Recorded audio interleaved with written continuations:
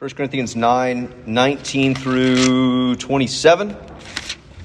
So if you have a Bible, turn there. There's some in the pews in front of you, or it'll be on the screen behind this way to me. And would you stand as I read?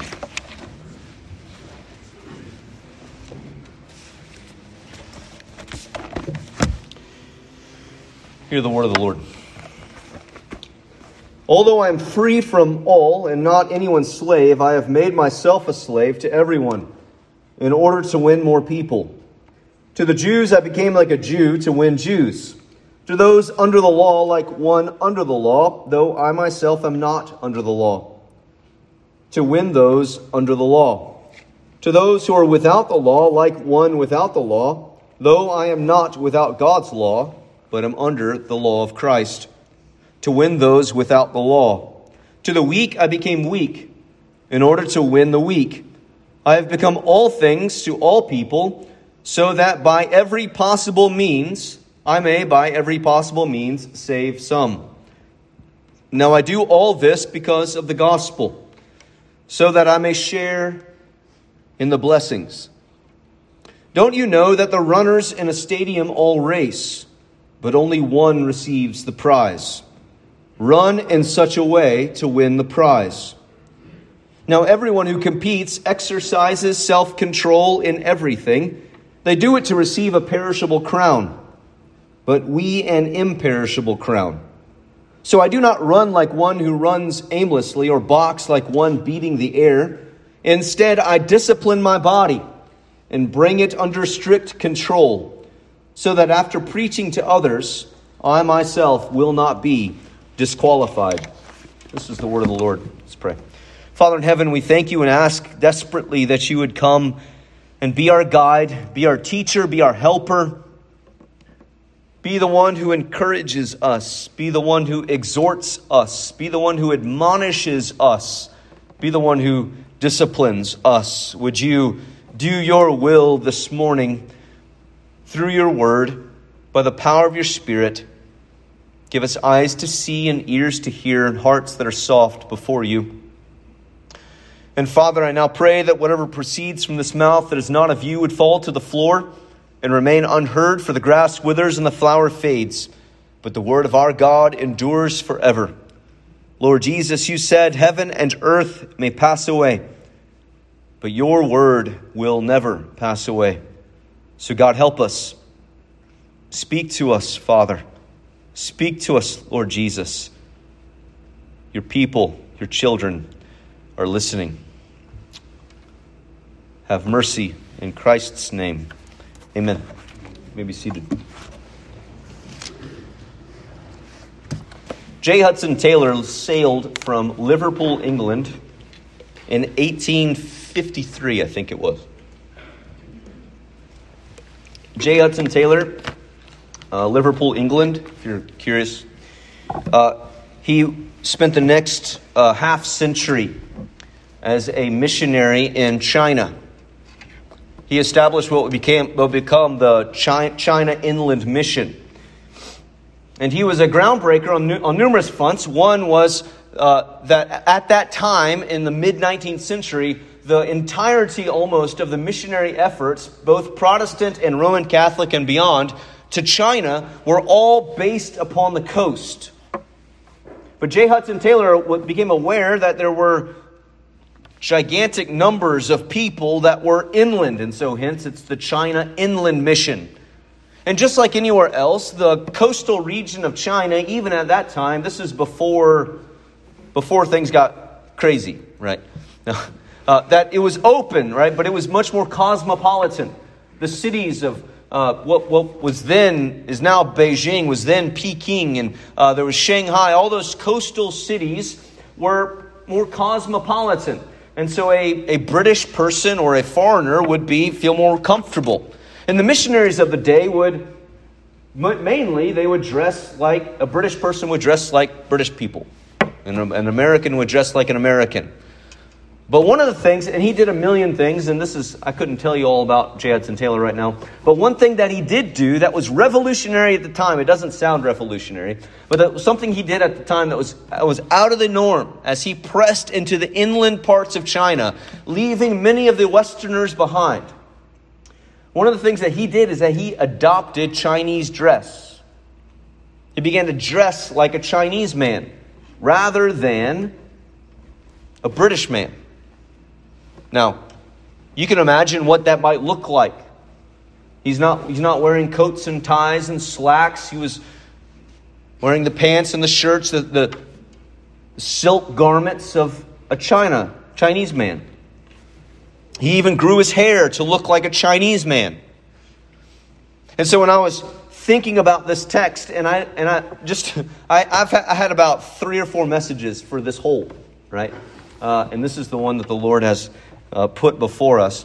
Because we're kind of in between series and all that kind of stuff. And I was thinking about what ought we to talk about before we come into our missions weekend. And this text struck me. But J. Hudson Taylor is a perfect example. He became as those he intended to save. He became as those he intended to win. That he dropped the cultural garb that surrounded the gospel in order to simply present the gospel. But oftentimes I think we get those kind of ingrown in each other. Where does our cultural inheritance bleed into our understanding of the gospel? What needs to go in order for us to reach the ones that God has for us to reach? What needs to be adopted and what needs to be left behind? There is an inevitable, despite what some modern guys want to say, there is an inevitable contextualization that has to happen if faithful gospel ministry is going to be done in a particular culture. Now that can go too far. It can fall into accommodation. It can fall into syncretism where the idolatrous cycles and the idols of a particular culture are brought onto missionaries, into the culture. And the gospel is lost. But so much of the problem of mission efforts in China before J. Hudson Taylor got there is that part of the missionary effort was the colonialization of the British Empire. They were bringing Britishness in with their gospel. Now, some of that's inevitable. You are who you are. But you need to be aware. They had to be aware of what they were bringing to the table. In every culture, there are things that are good, there are things that are bad. I'm not here to say there's a whole big thing in our culture right now about if we can even say if some cultures are bad or not. I'm going to go on the record and say that there are bad things about cultures. Like when William Carey, who's called the father of modern missions, who was right on the same time as J. Hudson Taylor, he went from England to India. William Carey did. And during his time there, he confronted a practice where the widows would be burned after their husbands died. I'm just going to say that's bad, right? So we can say that there are cultural things that need to go. When the Apostle Paul is writing to the Corinthians, now with 1st and 2nd Corinthians, we have this back and forth. There are letters on both ends that we do not possess. There are letters that Paul wrote to them that we don't have, and there are letters that church wrote to Paul that we don't have. So we're kind of having to fill in the gaps a little bit. But part of what Paul he's encountering is that the Corinthians they were falling into division. They served, I'm of Paul, I'm of Cephas, I'm of this guy. And they had fallen for what were called super apostles. They fall for these super teachers who were very charismatic, who could draw a crowd. And so in chapter 9, Paul is having to defend his position as an apostle. And that he has this right to earn a wage from preaching the gospel, but he doesn't do it so that he doesn't inhibit the gospel. This whole thing back and forth. But he says he has to preach the gospel. But at the end of the chapter, he puts this famous passage that I just read to you. He puts it on the end saying, I've become all things to all people so that I might win some. He gives his rights away to make the gospel palatable. Now, and I'll use the language palatable on purpose. There are some in the world today who believe that we must maximize the offensiveness of the gospel. Well, the gospel in and of itself is offensive to the sinful person. To the natural man or woman who is still dead in their sins and trespasses, the message that they need, the death of Jesus to reconcile them to God, that they're somehow not sufficient in and of themselves, that's already offensive. If we're going to be faithfully preaching the gospel, it's going to be offensive, but you don't have to make it a headlining thing. You don't have to go out of the gate saying, I'm going to make this as like 40 grit sandpaper every time I try to share it. Anybody know what 40 grit sandpaper is? It's very rough. If you're curious. It took me a while to get this as a kid.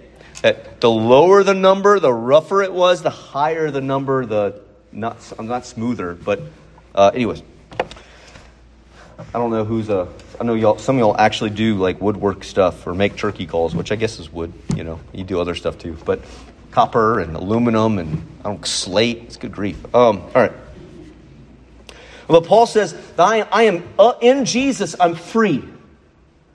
There is a freedom. There's a liberty that Paul has as an apostle and as a Christian in verse 19.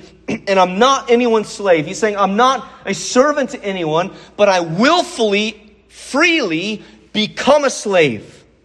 I've made myself a slave to win everyone. I've made a slave to everyone in order to win more people. That Paul's concern is not himself. Paul's concern is the gospel and the kingdom of God. A question that's been on my mind. Last year we started the missions weekend.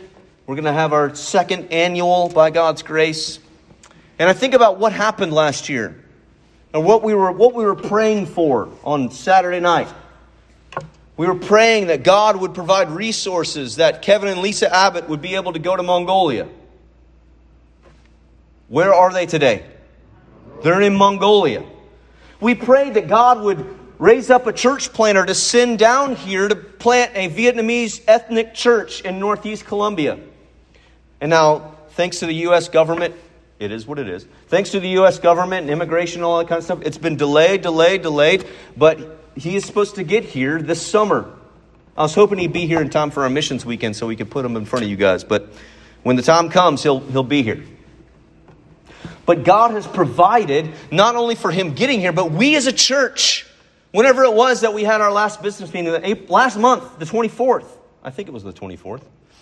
We voted. And you guys were like, it was like a solemn choir in here. But I was like going nuts. We voted to commit ourselves for 3 years financially that we would give in order for them to be able to reach the point of being self-sustaining. And God has led us into a community of other churches that we're linking arms with 4 other churches in our community to make this happen, because we recognize that we can't send out a church plant by ourselves yet. But it doesn't mean that we're not going. So you can say right now, Blaney Baptist Church, you're sending missionaries across the world, and you were already doing that before Kevin and Lisa, but now you know some through the International Mission Board and otherwise.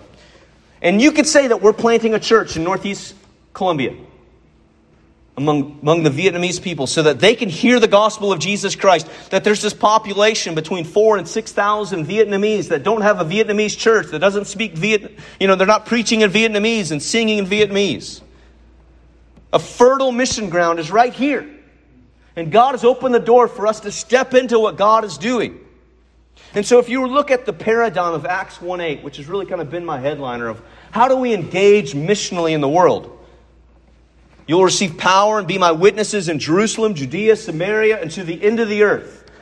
And through strategic partnerships and sending, we've been working backwards from that. Right? We helped send Kevin and Lisa. Now, we already give money to the International Mission Board, but I wanted you guys, and some of you support them individually. Some of you have adopted them and you send money monthly to help them. That's amen. Keep it up. We as a church do as well.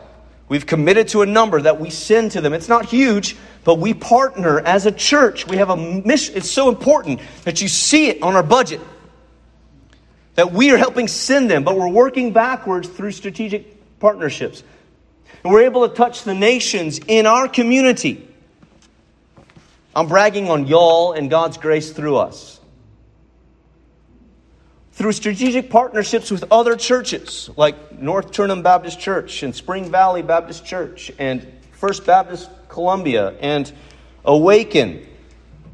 I want you to know, we're the little guy in that bunch.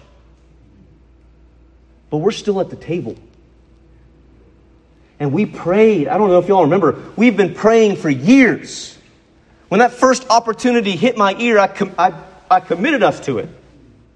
I said, we're going to pray and we're going to do whatever we can do. This is something the Lord sparked in my heart in that moment. It was in some associational meeting, it felt like 10 years ago.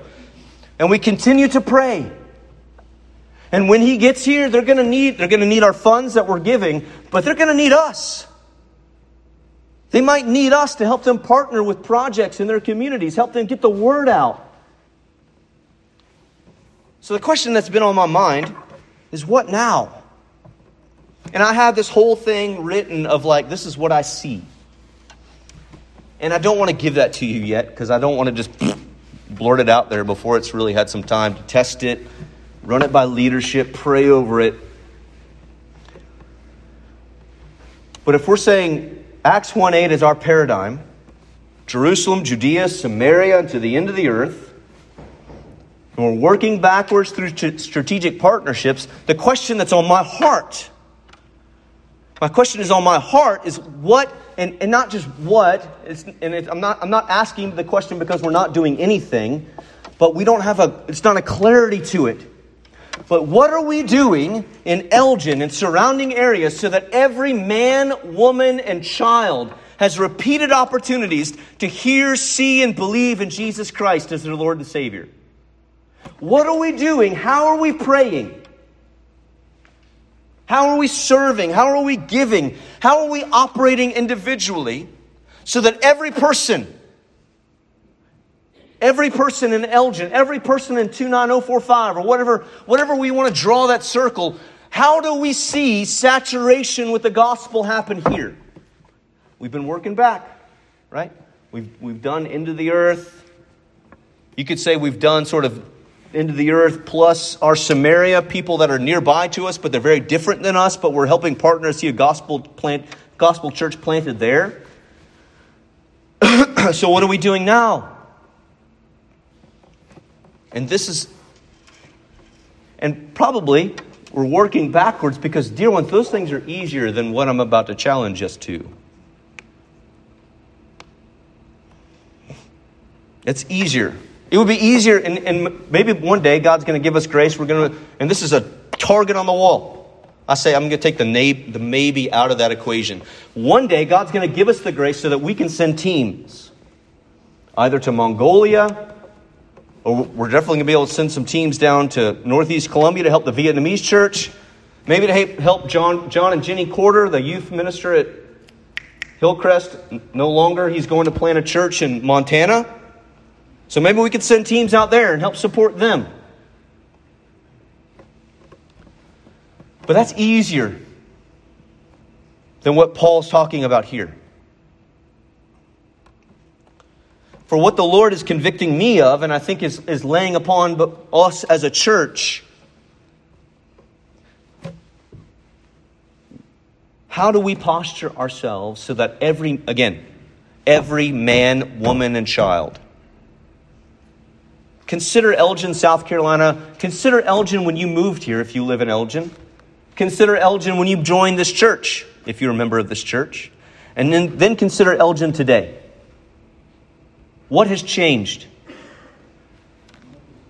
More people. And you can complain, okay? Or you could praise God for the opportunity. Yeah, we got to wait at the turn lights now and the stop signs, and it takes me 15 minutes to get out of my neighborhood sometimes. Okay, we got infrastructure problems. But dear ones, do not lose sight through griping over the traffic and whatever else we gripe about, that God has laid at our feet a tremendous gospel opportunity. And the question is, how do we take this posture in verse 19? We're free. We're at liberty to be who God has made us to be, but how will we surrender ourselves for the sake of His gospel going forth in this community? What might need to change? And before we start talking about, and this isn't the point of the message, I'm not going to lay out here the 18 things we need to change as a church. That sermon might come. But the thing I want to ask you before that is what needs to change in you? What needs to change in me? But unless God gives us a heart change, individually, as individual followers of Christ, as individual households, changing all of the stuff that we do in here, which is not necessarily what I'm saying, would just be like putting lipstick on a pig. That's not what we're after. I'm free from all and not anyone's slave. I have made myself a slave to everyone. Consider that. You're waiting at the checkout. The lines in Food Lion or that day just seem to be out the roof. Sometimes you hit it and it's just like, where do you people come from? I go in there most times, I just slip in and out, and I go on my way. Then the other times it's like I'm waiting up the ice cream aisle, and which is already problematic. And I'm like, how many things of ice cream do I have to look at before I not get ice cream? Anyways, these people who are around, He's calling me to be a slave of them so that they know Jesus. That takes Holy Spirit rewiring. You understand what I'm saying? That's not my natural tendency. I want to look at the ground. I want to drink my Diet Mountain Dew, waiting to get there. So get me out of here. I got to get home. I got to do this, and I got to do this, and I got to do this. Why am I have to waiting so long? And I tell you, I've had some of the best conversations when because usually I have a bucket of diapers in tow. If y'all don't know me, right, we have 4 kids, 5 and under. We've had 2 kids in diapers perpetually for like 3 years. Okay, it's a lot of diapers. But you come up there and you say, "I've got all these," and somebody makes a comment. I remember this one young lady. I don't see her at Food Lion anymore, but she said something around the fact of, is it? She didn't ask me if it was worth it, but it was around that.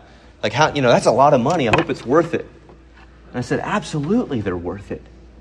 And she said, I wish somebody would have said that to me when I was a kid. And I had the opportunity to say, I don't know you, but you have a Father in heaven who thinks you're worth it. He sent His Son for you. He would have you for His own. So all that to say, I don't do that every time. I'm not a super evangelist, but that was just a very clear moment. But what would happen if we postured ourselves as slaves for the sake of Christ and His gospel? And I'm using that language because it bothers you. Servant would be more servant. But slave is uncomfortable. And Paul begins to outline all the ways that he plants himself in a particular culture and that he interacts with that culture so much as he can in a way that makes the gospel more apparent, makes the gospel more accessible, makes the gospel more palatable. To the Jews, he's like a Jew. To those who are without the law, one without the law, though he's not without the law, he wants to make sure we know that he's not some antinomian, like running around sinful behavior. He's still under the law of Christ. But he takes awareness of the culture in which he's in. And this is something the Lord has been truly bothering me with. Not like God bothers me, but it bothers me. And when I prepare a message, and maybe you see this, confession, right? It's like I spend 90% of my time on what does this text mean? What have people said about this? What are the themes here? What have they said about those themes? What does our church need to hear?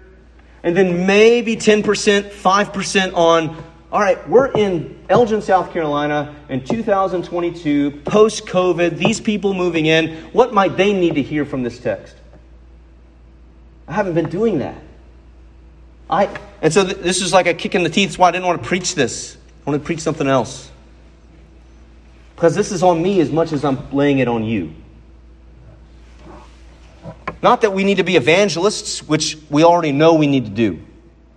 But we need to consider the culture in which God is calling us to be evangelists. And some of you understand, I know, I'm not gifted to be an evangelist. Me neither. Scripture tells me to be one. Do the work of an evangelist. Do the work of where is it that God has you? Who is in that sphere? Who are in those bubbles? Who's in the bubble of your family and of your neighborhood and of your workplace? And if you're going to the same restaurant week in and week out, do you see the same people there? If you go to Bojangles for breakfast every morning, do you see the same people there? If you go to Chevella's every Thursday night, do you see the same people there? Or San Jose's or wherever else you might go? You go to Cracker Barrel, fill in the blank. If you're a regular somewhere, you probably are seeing some of the same people typically.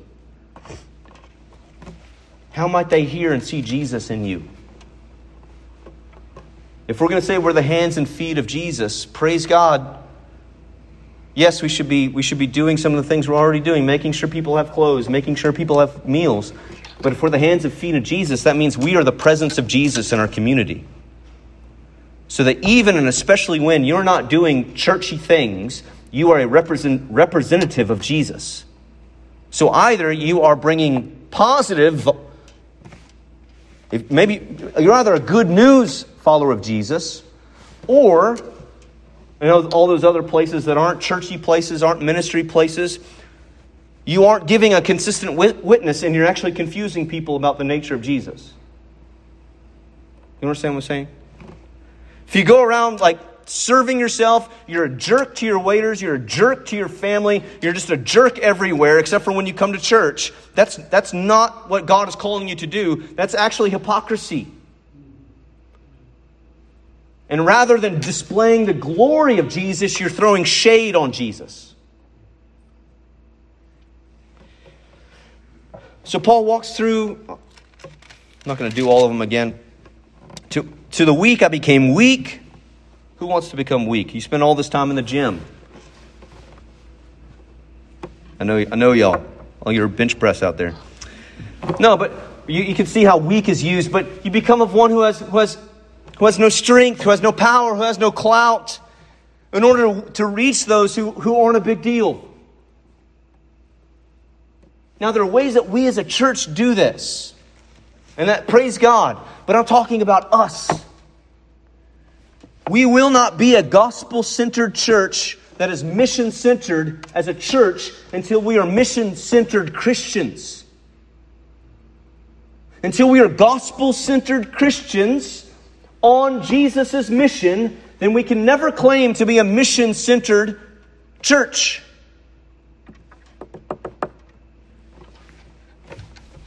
Right? Because the church is made up of members. Yes, we have programs, we have budgets, we have buildings, but all those things are peripheral to the real body of the church, which is you and me. And why does Paul... Now notice, why does Paul do this? Why is he so willing to bring some contextualization? The gospel message isn't changing. Certain principles of the presentation aren't changing. But why would he do this? He begins with the secondary motive and then he works into the primary motive. The secondary motive is that he would save more people. He would win more people. Right? This is, if you want to boil it all down, where does God call us to be? Love God, love neighbor. 2 tablets of the 10 commandments. Love God, love neighbor. Jesus, what's the greatest commandment? Love God with all your heart, soul, mind, and strength. And the second is like it, love your neighbor as yourself. Okay? Is it not loving to say, I want you to know the best news in the world? I want you to know the best news beyond the world. I want you to not get hit by the train of God's wrath that is coming down the pike at you right now. That might not be your first line. I remember the story, and it's not a story, it was my life, so it's really happened. I was a kid, I was probably 8 or 9. I was in elementary school, and it was a Saturday, and I guess some church around had gone through evangelism explosion, or whatever it is. And I don't know, for whatever reason, I answered the door that day. It was different back in the day, kids. I know, don't answer the door today, okay? But I was like, I opened the door, and this lady, and I mean, maybe I remember it as creepier than it actually was. But she bends down to me, and she says, if you were to die today, do you know where you'd go? Something like that. Or would you go to heaven? And I was like, I have to go to the bathroom. So I immediately said, Mom! Like, I was so scared of this lady. And so then my mom, anyways, that's another part of the story that's funny. When you unleash Alexia Helsley, it's like, get him! Okay. Maybe that's not your first line, okay? Because you're immediately putting things up. Now, it's better than no line. But he wants to win by every possible means, save some. What would happen if we were gripped with that kind of heart? By every possible means. We would see the people that live beside us and work beside us and buy ice cream beside us, that they would come to know Jesus. What would change in our lives? And what would change in the life of our church? Every possible means, Paul says. There's a great Spurgeon quote that I'm going to butcher before you. But he says, if sinners would go to hell, let them at least step over our bodies to get there. Lay yourself out so that people can hear of Jesus. So that people may know the great love of God demonstrated in Christ. Lay yourself out.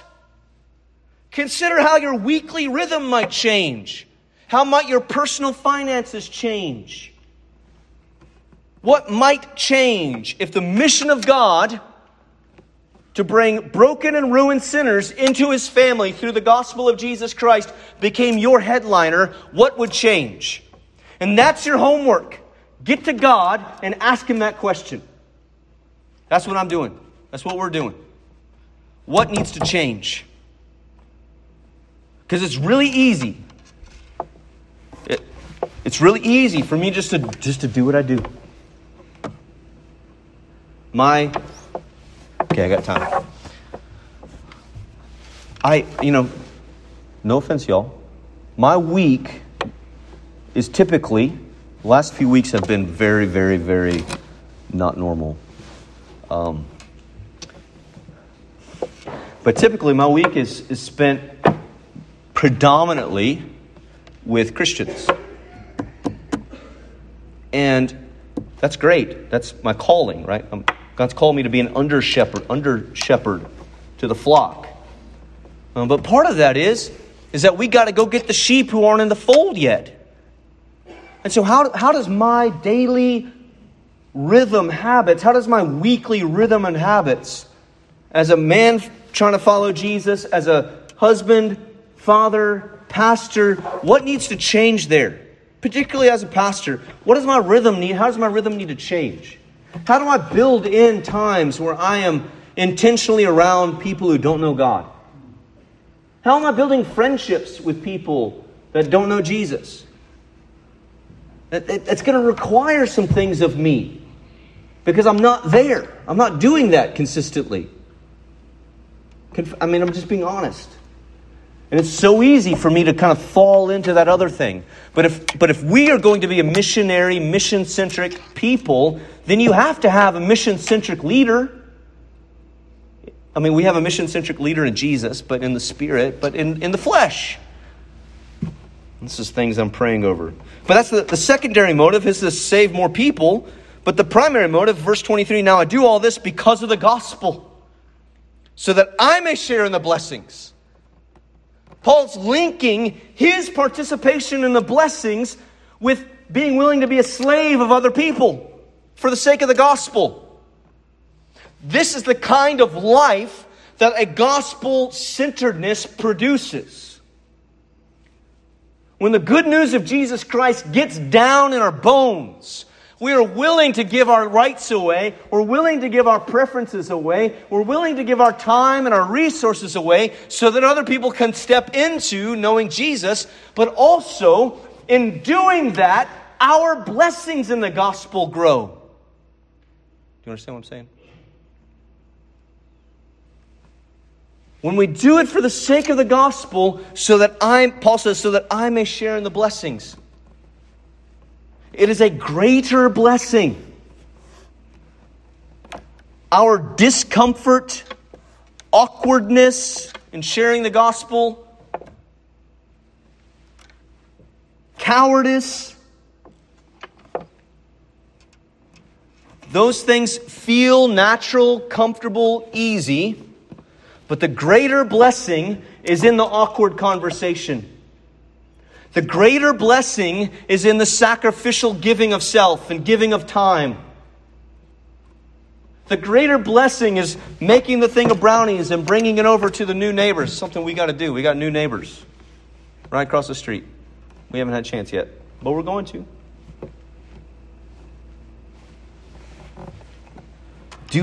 Walking in that way brings greater blessings in the gospel. Because you're becoming more like the one who is at the center of the gospel, Jesus.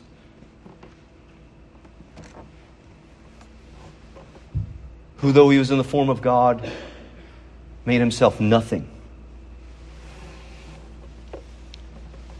In Philippians chapter 2. Real quickly, 24 through 27. It reminded me, I was researching J. Hudson Taylor, and he said this. But before I say that, before I say the quote, he says, "Don't you know that all the racers in the stadium race, but only one receives the prize? Run in such a way as to receive the prize." Paul is admonishing the Corinthians, this hedonistic, pleasure-centric, loving, flashy preachers, group of Christians. He says, you need to discipline yourselves for this work. 24 through 27 ought not be disjointed from 19 through 23. If you're going to be a slave to all people, you've got to live a life of self-control and of discipline. Because your ease, your comfort will just overwhelm the mission of God in your life. It'll overwhelm the mission of God in your life individually, and it'll overwhelm the mission of God in our church's life. Where our comfort, our preferences, what we like, what we think ought to happen, it will swallow up the mission of God, and we'll have a bunch of spiritually fat and happy Christians while the world goes to hell. And we will be held accountable for it. Run in such a way as to win the prize. How do you do that? Everyone who competes exercises self-control in everything. Yesterday we went to, Evelyn May had her dance recital, which is just like, as a dad, it's like, are there better things on earth? She's a little tutu and it's precious. But we didn't know, but at LE they had a track meet at the same time. So you get out of your car and immediately you hear the pistol go off and you're like, and they're running, and you see these high schoolers, middle schoolers, I don't know how old they are, but they're running with all they got. And those kids have been practicing, they've been running, they've been trying to watch what they're eating, they're doing everything so that they can be a better runner. And that's just at high school. Consider some of the people in the Olympics and all the things they do so that they might stand on a podium and get a medal. Or they might just not make a fool of their country. They're willing to do all of that. Paul says they receive a perishable crown. The gold and the silver and the bronze, it'll burn up and be gone. But Jesus' people will receive imperishable, everlasting, immortal treasure. And they are more willing to do what they do so that they can run fast than many Christians are willing to do so that people can hear about Jesus.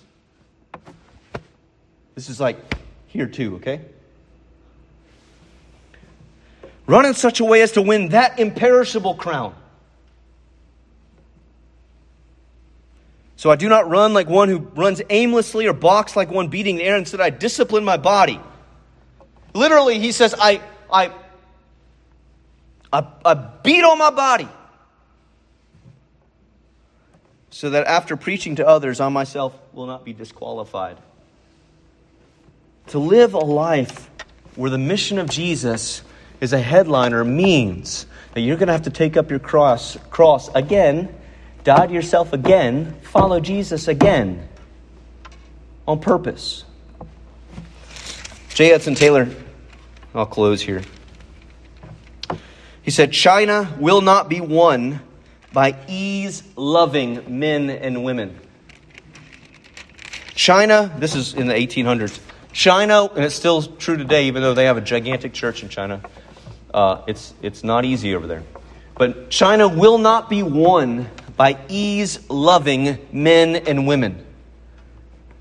And if I may just appropriate the quote, Elgin will not be won by ease-loving men and women.